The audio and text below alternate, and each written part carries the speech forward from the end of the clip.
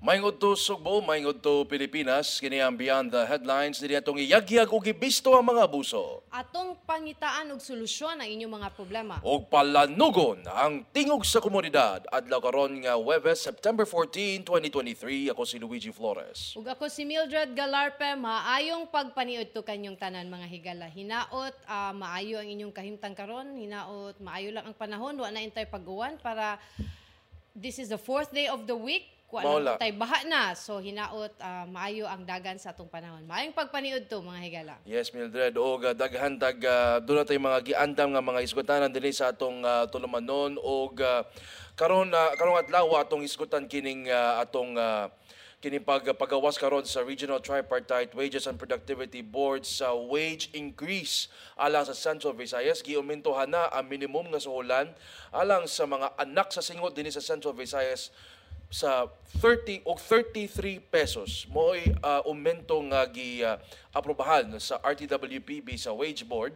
alang sa mga anak sa singot sa mga trabahante, mga mamumuo. Apan atong pangutan-on ning atong mga labor representatives, Mildred, kung paigo ba kining 33 pesos nga gi-aprobahan nga wage increase alang sa mga mamumuo dinhi sa Central Visayas. Okay. Ato lang klarohon kay basig wa kay nakasabot sa kinsa na si anak sa singot. Anak sa singot are our laborers. Kita, the workforce. So, mo na siya. So, ang RTWPB, ang opisina nga maoy mo proseso aning mga proposals or kaning petition for wage increase, ni pagawas na sila kagahapon sa ilang na decidean nga minimum wage increase, which is an additional of 33 pesos nga daily wage increase. So that means ang minimum daily wage karon is gikan sa 458 pesos na. Pero kani siya mga higala, nani siya classification sa depende sa asa ang lugar, dili man ang tanan nga, let's say for the entire Central Visayas, kay lain-lain man ang range sa kada probinsya, sa kanang gibasi po na siya sa cost of living sa kalugar. Pagawas palihog Frank katong naman na chart diha siguro gipakuan og gihatag. Na chart diha makita ninyo unsa ang pila na ang minimum wage no alang sa Central Visayas no. So sa mga lugar din sa Metro Cebu, sa Masakarkar, Cebu City, Danao, Lapu-Lapu, Mandaue, Naga, Talisay, mga lungsod sa tangtanga sa napalihog si Dennis. Makita ninyo mo ng Class A, no? So sa Compostela, Consolacion, Cordova, Liloan, Minglanilla ug San Fernando ang new minimum wage ana sa 468 pesos gikan sa 435 pesos. Nagibutan diha Class B, no? So mga Class B mo ni ang mga cities of Bais, Bayawan in Negros Oriental, Bogo in Cebu, Canlaon, Negros Oriental, Dumaguete in Negros Oriental, Gihulngan, Negros Oriental, Tagbilaran, Bohol, Tanhay, Negros Oriental ug Toledo City, Cebu.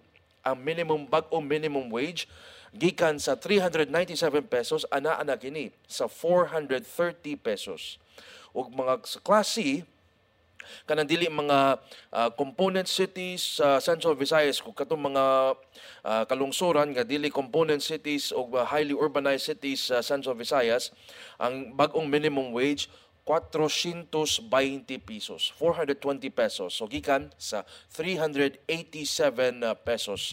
So mo ni ang mga minimum wage nga gilatid sa RTWPB alang sa atong mga mamumuo dinhi sa Central Visayas.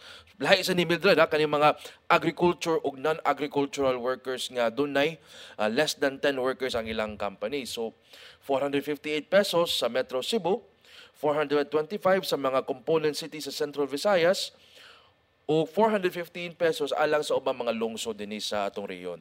Okay. Kani siya mga higala mo take effect ni siya October 1. Dili ni karong sweldo or karong September 30, wala. October 1 ni siya mo take effect. So ang pangutana, ang kaning increase nga 33 pesos, enough ba ni siya?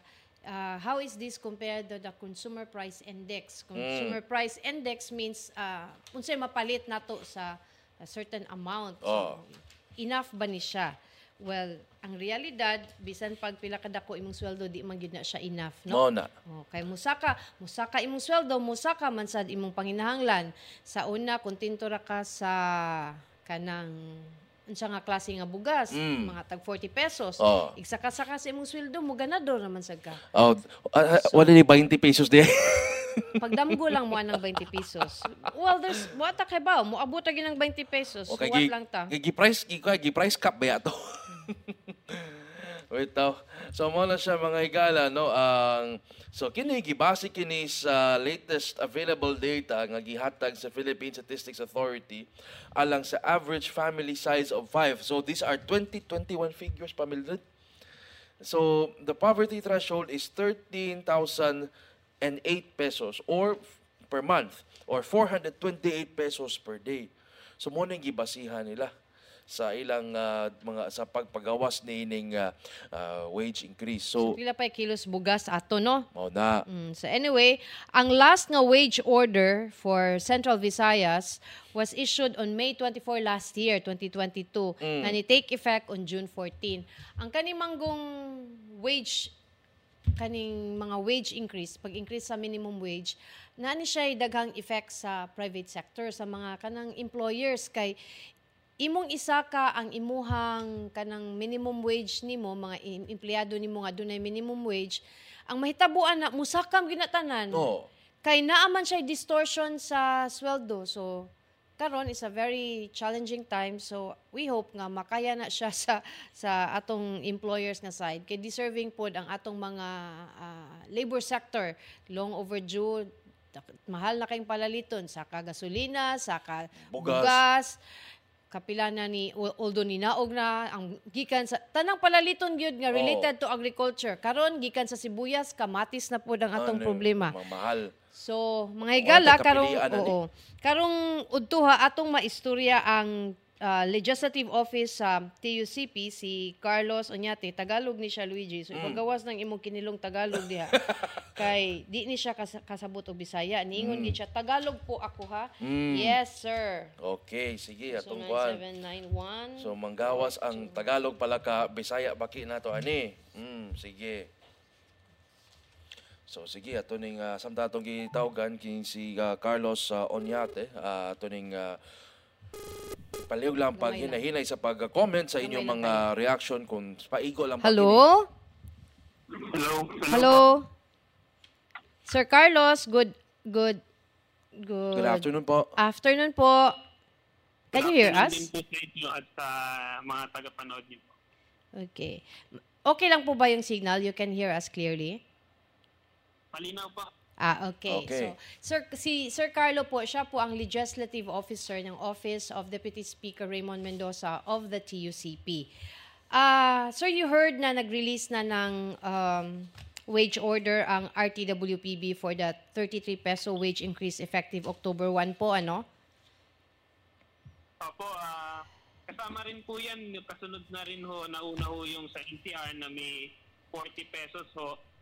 Yung Region 4A ho ay may 35 to 50 pesos yung in-increase, at ngayon ho yung latest ho yung sa Central Visayas na 33 pesos. Bagamat indeed makaka-benefit ho yung around 350,000 minimum wage earners po sa Region 7 po, ay nananatili ho itong hindi sapat, no, para sa TUCP kasi malayo pa ho ito doon ho sa tinatawag ho nating family living wage, na ito ho yung kinakailangan ng isang pamilya para ho mabuhay. So itong family living wage ho as of June 2023, kung i-quote ho natin yung sa Ibon para po sa Region 7, ay nasa around 1,230 pesos ho. So yun ho yung kailangan daily living wage ho para mabuhay yung family of 5. So ito hong 468 pesos na magiging bago hong minimum wage, at least for Class A po dito sa Region 7, ay nananatiling malayo po. Wala pa hong kalahati dun sa 1,230 ho na nabanggit ko. Okay, sir. Di ba nag-propose din kayo ng yung increase ng minimum wage? Magkano po uli yun? Ang tinahak kong pathway ho ng TUCP pagdating ho sa wage hike ho sa para ho ngayong taon ay hindi ho kami nag-file ho sa ating mga regional tripartite wages and productivity boards. Pero kami ho ay nag-file ho sa Kongreso sa pamamagitan si Deputy Speaker Raymond Mendoza, yung House Bill 7871, ito yung across the board 150 pesos wage increase. So, sa partner ho namin si Senate President Sumeri. So 150 pesos po yung wage increase ho na pinuport po namin. 150 pesos po? Tama ho ba yung narinig ko? Tama po, 150 pesos. So ito ho yung wage recovery. Kanina ho na pangsitin mo po rin about sa consumer price index po. So yung 150 pesos po across sa buong bansa po, ay ito ho yung kinakailangan sapagkat ho yung average difference po between ho dun sa minimum wage na nakatakda at yung tinatago nating real wage. Ito ho yung tunay na halaga kasi ho yung nakaraan ho na 434 sa Central Visayas ay hindi na po 435 pesos ang halaga po nito dahil po sa inflation. So ito ho ay nasa 372 pesos na lamang po. So kaya ho na-underscore namin na kailangan na rin ho ipasa sa Kongreso yung 150 pesos wage increase po.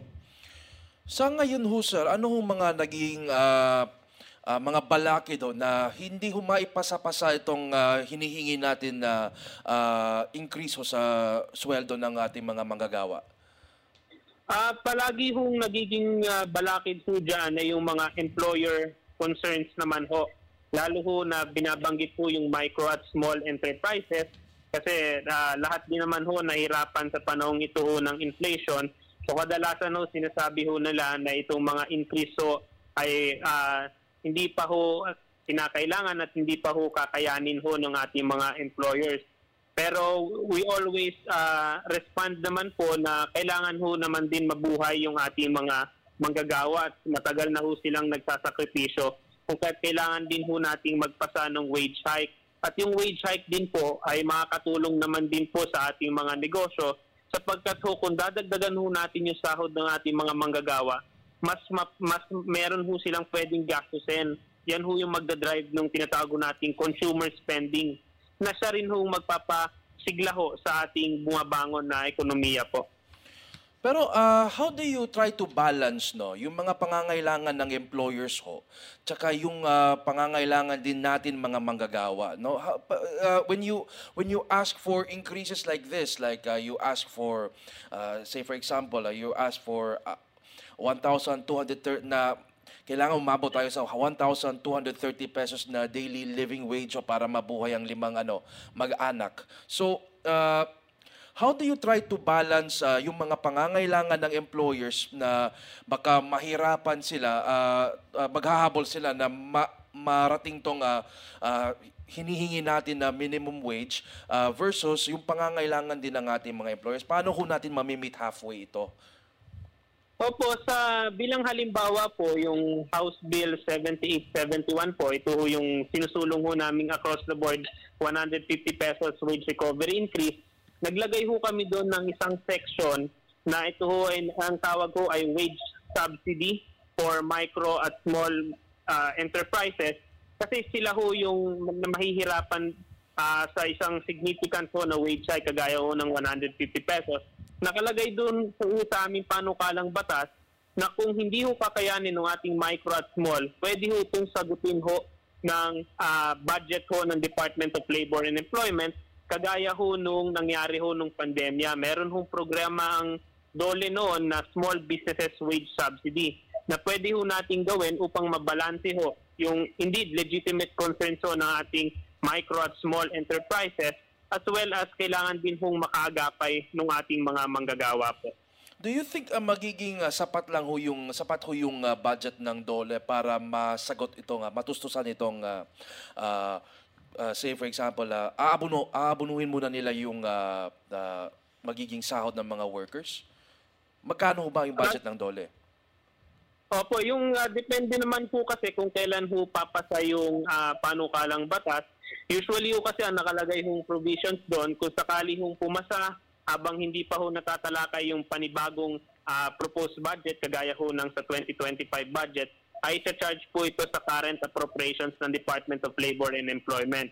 Pero once naman ho, dumating na ho tayo sa 2025 at tatalakayin na ho sa Kongreso for the fiscal year 2025, pwede naman ho mag-alat ang Kongreso ng pondo para ho dun sa tatawaging programa ho na wage subsidy ng DOLE once ho pumasa ho itong across the board 150 pesos wage increase. Okay, sir. Sir Carlo, yung status po ng Republic Act 7871, saan na siya ngayon? Committee level or... Opo, yung House Bill 7871 po ay referred pa rin po sa Committee on Labor and Employment dito sa House of Representatives. Yung sa Senado ho, yung kay Senate President Subiri ho na Senate Bill 2002, yung across the board 150 pesos wage increase, ay approved in the Committee on Labor and Employment sa Senado naman po, chaired by Senator Jinggoy Estrada. We look forward to participating ho dun sa technical working group since approved in principle naman po ito sa Committee on Labor and Employment sa Senado po. And we will look forward ho sa progress dito sa House of Representatives. Anong chance po ba na this House bill will progress into law within this calendar year, yung itong taon ng Congress?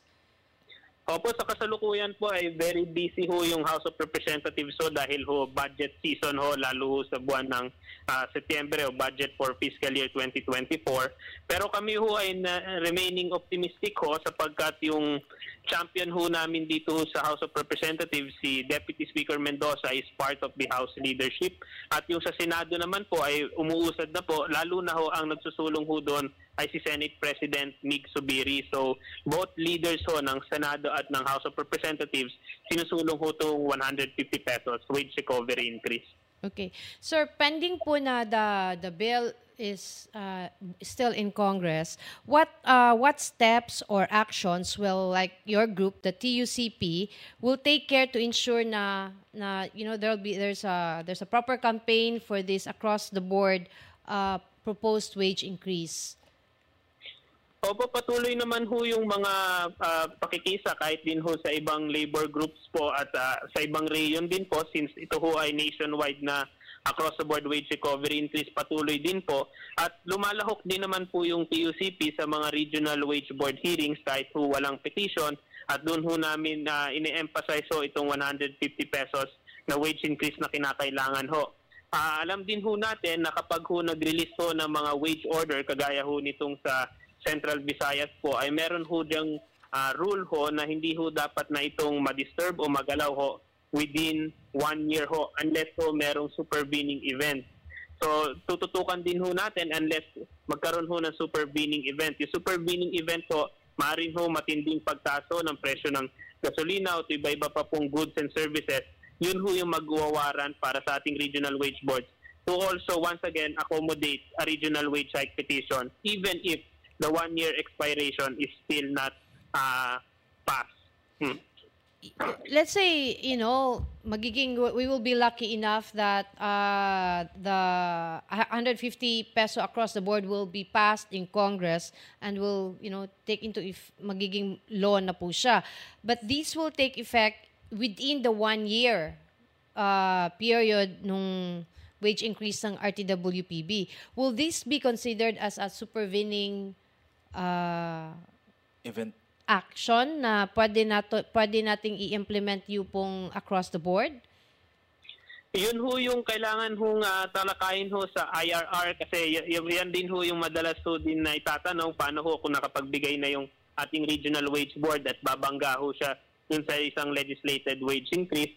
Kasi to be honest din ho, yung last na legislated wage increase ho na naganap ay noong 1989 pa po.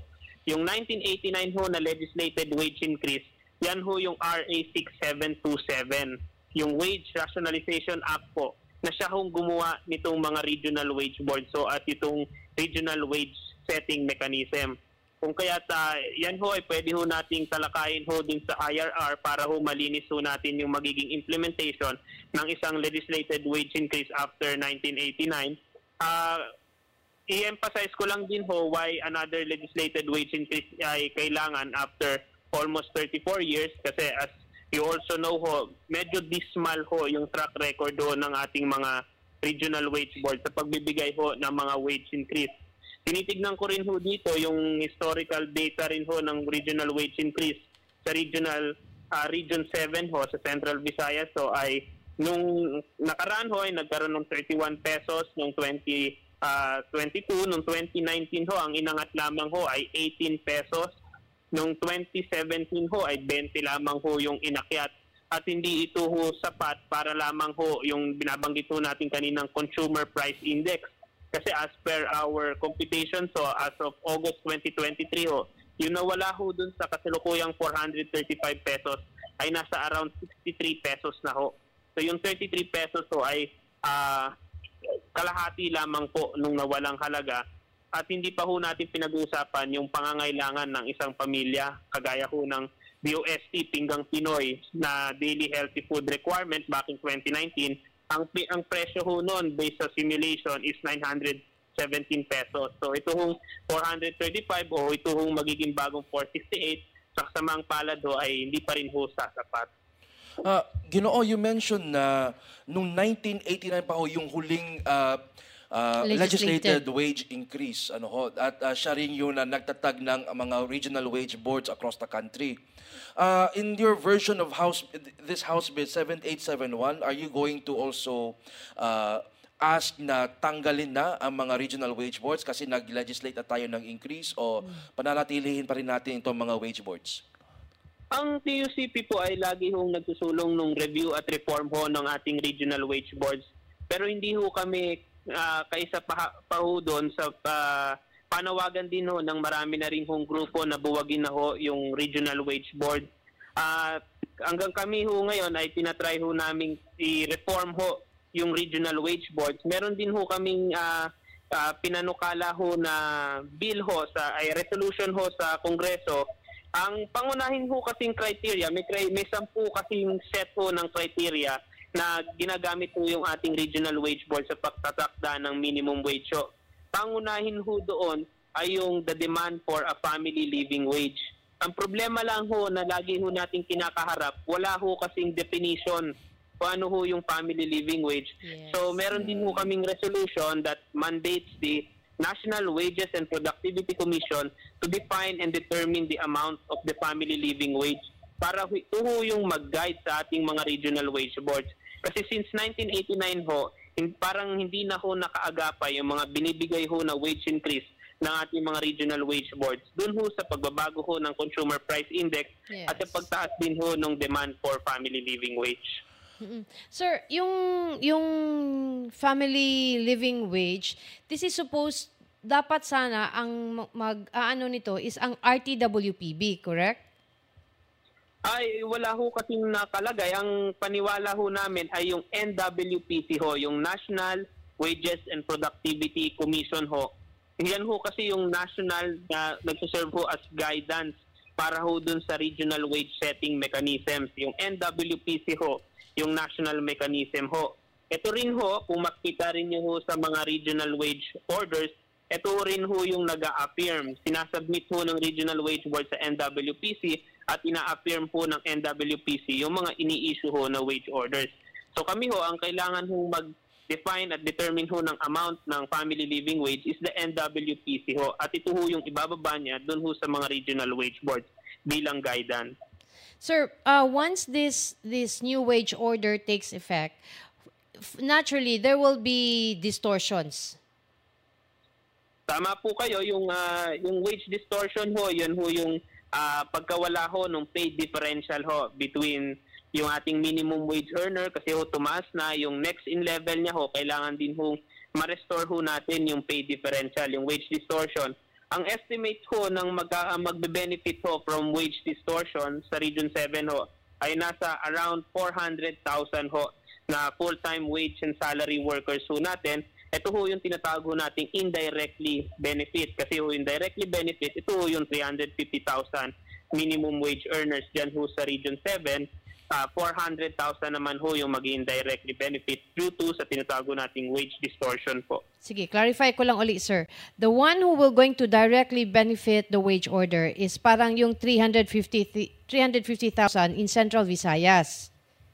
Apo, yung minimum wage earners po sa 350,000. Okay. Then yung indirectly benefit ho, ito ho yung around 400,000 na full-time wage and salary workers sa Central Visayas po. Okay. Kasi sila ho yung next in level na maapektuhan din ho yung sahod nila. And there are already mechanisms in place in calculating dun po sa wage distortion. Oo po, marami hong formula yan, lalo na ho magbe-benefit yung may mga collective bargaining ho kasi na-set na ho nila sa CBA how they would fix yung wage distortion ho na magaganap. Okay. Sir, do you have any question? Go ahead lang, Mildred. Okay. In your view, does this latest wage order, I know it's not what you asked for because this is just 33 pesos compared to 150 pesos na hiningi nyo na legislated wage increase. But how will these 33 pesos for now, are you happy about it or not so happy or what? How do you view this 33 pesos na binigay ng RTWPB ng Region 7? I think every may binigay ho na regional wage order, kaysa rin ho kami dun sa damdamin din ho ng marami ho nating mga manggagawang Pilipino na bagamat ho magpapasalamat dahil at least madadagdagan ho yung sahod, lalo na ho malaki ho yung naging pagtaas sa presyo, ngunit nananatili ho kaming gravely disappointed kasi it could have been more and that the minimum wage order, yung increase ho sana, take into consideration ano ho yung kinakailangan ho talaga due to ito kasi sa kanilang regional wage order binanggit ho nila yung due to the inflation yung skyrocketing prices. Sana ho tinake into consideration ho talaga nila kung ano ho yung nawala based ho sa consumer price index. At yung pangalawa ho, nandun pa rin ho yung ultimate aim na sa isang family living wage. Nililinaw din ho palagi na hindi naman ho kinakailangan na ibigay kagad yung binabanggit kong 1,230 na estimated family living wage. Ngunit kailangan naman ho magkaroon ng parang roadmap ho na after a number of years darating po yung sahod ng ating mga manggagawa dun ho sa tinakdang family living wage para ito ho ay concrete at reasonable po both for employers and workers po. Okay. So ang hintayin natin na hopefully uusa din yung sa House of Representatives na yung Republic Act, House Bill 7871. Opo, sama-sama po nating tututukan yon at lalo ho pati ho yung nasa Senado. Total, very firm naman ho yung naging commitment ni Senate President Subiri. Binabanggit niya nga ho na sana ito ho yung maging dagdag na Christmas gift natin para sa bawat manggagawang Pilipino po. Sana naman po. Okay. Sir Carlo, thank you very much for joining us this afternoon and send na lang papasalamat po namin kay Congressman Mendoza po. Maybe sa susunod we can invite you dito pag uwi po ng Cebu, baka ma-invite namin dito siya sa studio for an interview. Yes. Maraming salamat din po at mabuhay po kayo. Okay. Thank you po, Sir Maraming Carlos. salamat. Okay, mga kato si Carlos Miguel Oñate, ang Legislative Officer sa Trade Union Congress of the Philippines. Okay, so ang base lang sa ato lang i-wrap up to ang iyang notes. They were not happy, but they were a bit disappointed. Kay they could the RTWPB sabi niya ingon siya na Tagalog naman taan makahatag yun unta og mas dako pa aside sa 33 pesos. And then ang ilaha lang sa TUCP nagkuan sila sa 150 peso nga ilang gipush nga legislated wage increase. That means kaning 150 pesos mahimo ni siyang balaod ang tibuok Pilipinas ang makabenepisyo nini. But adunay mga conditions sa mga industriya sama sa kaning mga gagmay negosyo adunay mga kanang condition gibutang adto nga katong dili maka-afford ug dili maka-abot ni ato adunay subsidy ihatag ang Department of Labor. Nahinumdum ko ani Luigi panahon sa pandemya nga kay padayon man ang sweldo, kay padayon man ang trabaho, but course. badly affected man gito siya. So they need to file dito sa Department of Labor para mahatagan sila og subsidy. Mao na aron mahatagan makapadayon gyud po sila panwildo bisag nagpadayon samtang naghulga ang pandemya nga COVID-19. So arita sa ato mga reaction, Mildred, no. Richel Barcenas, why swildong paigo labi na sa mga laki nga nahugot naman ni Mildred. Mga laki nga di mabuhi nga walay bisyo. Ay, di na natin ibasahon ng uban, no? O sa way pagdapig-dapig, si Mr. Luel Galarpe, the wage hike may be a welcome relief for some, but for most of the workers, it is not enough to cope with the inflation and the low purchasing power of the peso. Mo na wingkag low purchasing power ba? Ato kas line na, so di mo ipaili sa imong peso. Wagi bili halos may papalit jud kag US dollar aron palig larga nimo dako pa kag exchange ngadto sa lain. So ingon ana ka weak ang atong Philippine peso. So ano lang mong larga, ano lang sa mong Pilipinas kay barat kay yung peso. Igabot ito, di mo kapalit kindi. So atong laing labor organization nga pangayuan nato og ilang panahon regarding aning gipagawas sa RTWPB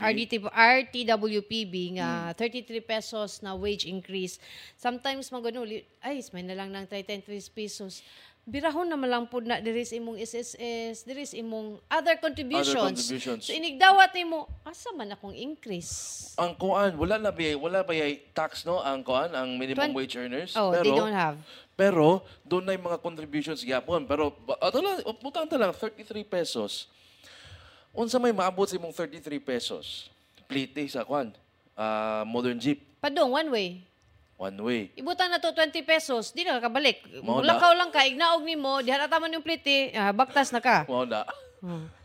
Para itong kuan, basta pareha niya atong sa kaso sa kuan ba, itong Egypt nga, modern jeep nga, kutubro ang tatabunok, pero ang singil, 56 pesos gihapon. Pwede day na.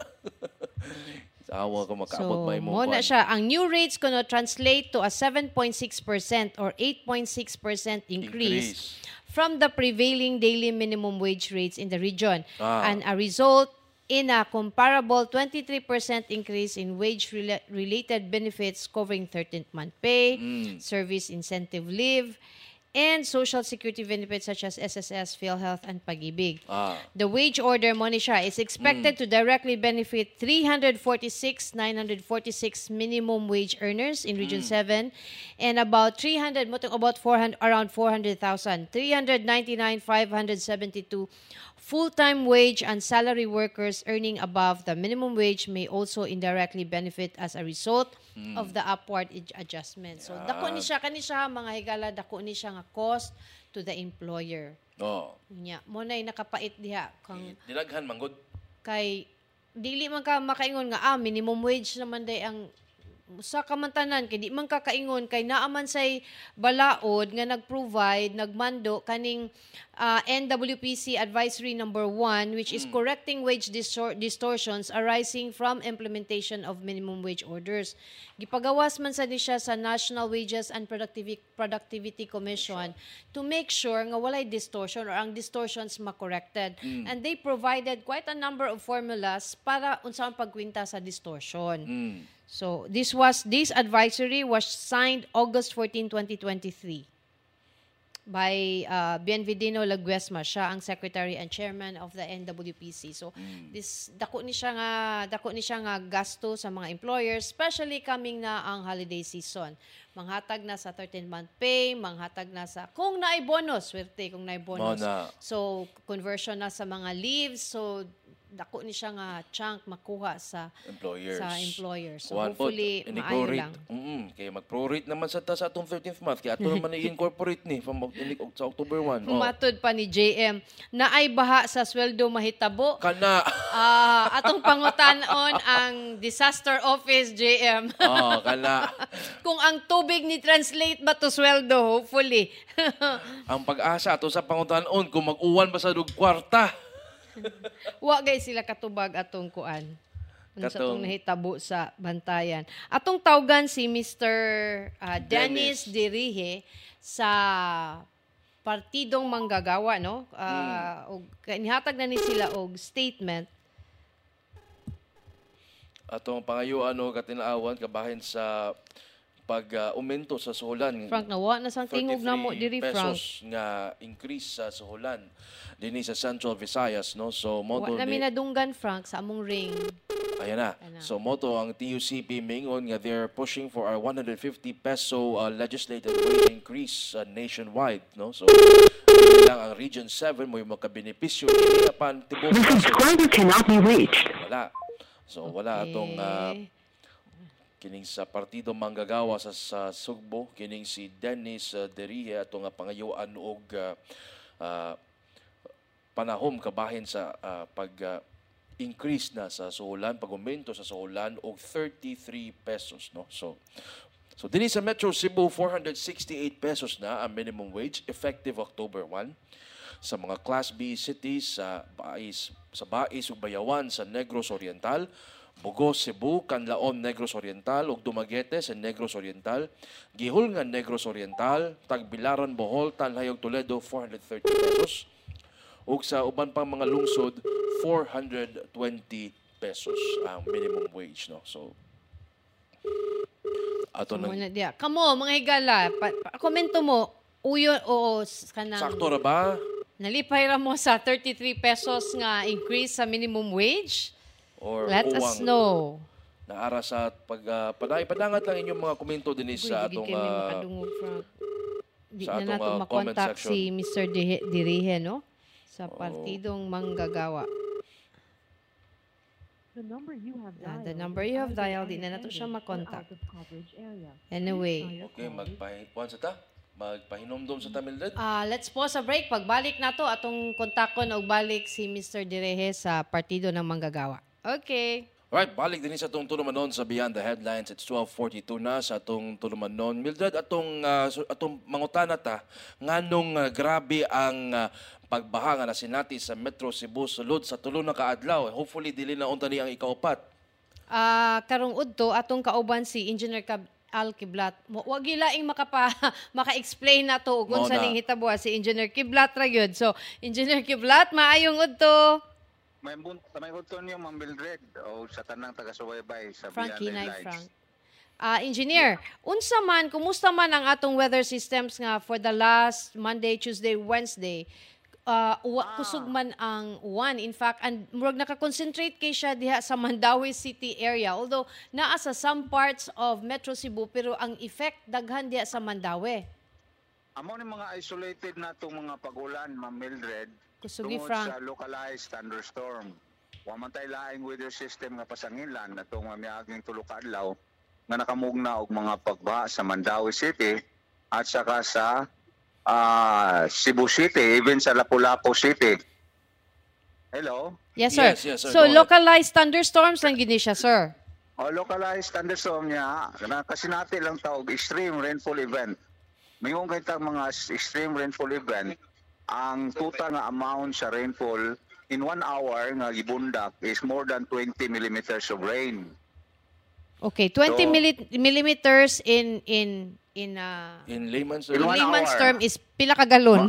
Naana siya mga 100,000 drums, 100,000 barrels drums. per square kilometer area. Okay. So atong Webes, atong Martes, atong nasukod diri sa Mactan was 29.6 millimeters of rain. Nagsugod ang ulan og mga 4:30 ni abot og mga alas 5 kapin. Oo, so usa ka oras nga pag-ulan nga ni sobra og 20 millimeters. So consider na to nag-extreme rainfall event. Niadtong pagka Miyerkules nakasukod ta 20.3 millimeters nga less than 1 hour to siya 3:30 to 4:30. Gahapon medyo hinay-hinay ang gamay-gamay ang nasukod na to diha sa Lapu-Lapu. Nisukod lang ta og 10 millimeters in 30 minutes. Pero nakita nato sa tong radar, concentrated ang severe thunderstorm sa Cebu City ug Mandawi City. So nag-expect ato nga more than 20 gahapon. Ug mga miaging adlaw nga posible kay maabot nga more than 30 classified as intense to torrential rain. Okay. Okay. So engineer, kay kuan man kay grabe man ang ulan din, concentrated man in one area. Unsa man is this just init ba ato mga nangaging tulo ka adlaw? Porti bang inita nga daghan kay tubig nga nasuyop nga na-evaporate o ni bundak balik sa yuta pinaagi sa ulan? Yes, intense nga to ang evaporation kanang body of water niya gi init sa adlaw o niya nag-intense ang iyang lifting sa warm air niya moist. So nakamugna ning mga heavy rainfall niya kaning Cebu City, Mandawi City. Apektado na siya sa itawag nating orographic lifting. Anang orographic lifting mao na ay bukid diha bandang west sa Cebu City o sa kaning Mandawi City nga napoy sapa source of water yang hangin na to adto gikan man diri sa northeast or southeast southwest ang hangin, so napoy dagat. So ang lifting sa warm air nga moist na ang barrier nga kining bukid nitabang po na siya og kalit nga pagsaka ning mga warm air nga moist. Makamugna na siya og mga severe thunderstorm. So ang lee side, ang gitawag nga to lee side na diha ang kanang Cebu City o Mandawi City, diha mubundak ang mga pag-ulan sa mga dili kadagko nga mga bukid. So mao na isang hinungdan kanang gitawag na to orographic lifting. Ang usa po na tingulan pa ta.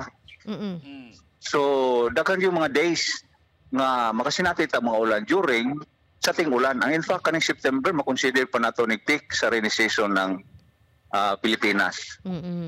Okay. Doon na ba tayo gibantayan nga mga low pressure area, Engineer Al? Sa pagkakaroon na atay low pressure area, pero ang distansya niya layo naman kayo, mga 340 kilometers east of Itbayat, Batanes. Kung yung tag-east of Batanes, extreme northern Luzon na siya. Padulong na mo gawas Philippine Area of Responsibility. So pero naagi po siya epekto, dili kay kusogsan kaning pag-anticipate sa habagat. Oo, so karon na natay mga i-expect gyapon, mag-expect gyapon ta og mga pag-ulan na mga thunderstorm, magbantay ta sa issue sa pag-asa ng mga thunderstorm advisories. Okay. Bitaw, kay para mahibaw-an asa ang kusog sa... Engineer, from Monday until yesterday, Wednesday, unsang adlaw, ang katong naka-record nga 29.6 mm, unsa ning adlaw, Tuesday? Tuesday to. Nanumdum ko Tuesday to siya, ma'am. Gisundan og 20.3 sa Miyerkules. Nya gahapon, wala sa kabot og 20 diri sa Mactan, pero nakita na mo sa radar ang iyang image o ang iyang kuha sa dapit diya sa Cebu City o Mandawi City. Makaabot yun to heavy to intense ng mga pagulan. Okay. Kaning grabe nga pagbaha diri sa Mandawi City, ang daghang makita nato nga reports of grabe nga pagbaha ang Mandawi City mangyud.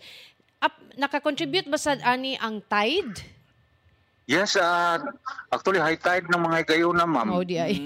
Tapos, i-consider po nato itong mga waterways. Baka barado na o niya, ang capacity sa itong mga waterways, river, dili na inanag daghanon ang makaya niyang ma-hold ang iyahang tubig nga modaligdig yaog usapod kanang ato ang deforestation kanang mga nagagmay na lang kahoy minus na kay kahoy nga ato ang upstream kabundukan. So posible po na mo contribute. So daghan kayong mga factors nga consider, ma'am, ngano mabaha ang usa ka lugar. Yes. Sir, unsay forecast nato karong weekend kay naarabay celebration ang Cebu Press Freedom. Wanon ba ang Cebu Press Freedom? Ma'am, ang karon nga ato ang forecast sa pagkakaroon, no? Muhinay ng pag-usab ang epekto aning habagat. So ugma makasinati tag fair weather, mayong ganyan tag fair weather, most of the day makasinati taong init. Makita na to ang adlaw, nalahi gayon nga cloudy, kanang dunay mga modevelop nga mga thunderstorm clouds. So maangay na po nato ng batayan, kaya taas gyapon ang chance nga makamugna og mga kalit-kalit nga mga pag-ulan, nya kusog, nga makamugna og baha og dahili sa yuta. So kasagaran na rin na may tabo sa hapon o gabi. Okay. Pero karong hapon na Engineer Al, wala tayo angay bantayan or sige patak monitor sa pag-asa Mactan na tay radar dito satellite kay kini manggong thunderstorm can happen anywhere, any place, very quick. So mo tawag na tunig nowcasting. Ang ato rag yung mahimo ani 1 to 2 hours atong lead time. Ini kakita na mo sa mong equipment dito, particularly ang radar. Naagan ni indication, signals na thunderstorm na siya, cloud, intense. Ang iyahang mo qualify sa criteria for the issuance of thunderstorm advisory. Mag-issue din mi. 1 to 2 hours ang lead time. Okay, mag-monitor lang mi sa inyong social media accounts, Engineer Kiblat. Aron Yes, sana yes. siyang ma-amplify sa among audience. Yes, ma'am. Thank you, ma'am. Para ma-share na to ang information sa pag-asa. Okay. Engineer Okay. Kiblat, as usual, dagan king salamat sa Salamat, yes, sir. pagtubag sa among tawag. Dagan pong salamat, ma'am. O may buto na tong tanan. Okay, Alright. good to. Ito si Engineer Alkiblat sa Pag-asa Mactan, no? So, thunderstorms to, walay bagyo nga nasinati for the past 3 days. Apan, kusog lang yun kayo ang paghuyop sa tubig ikan sa yuta, no?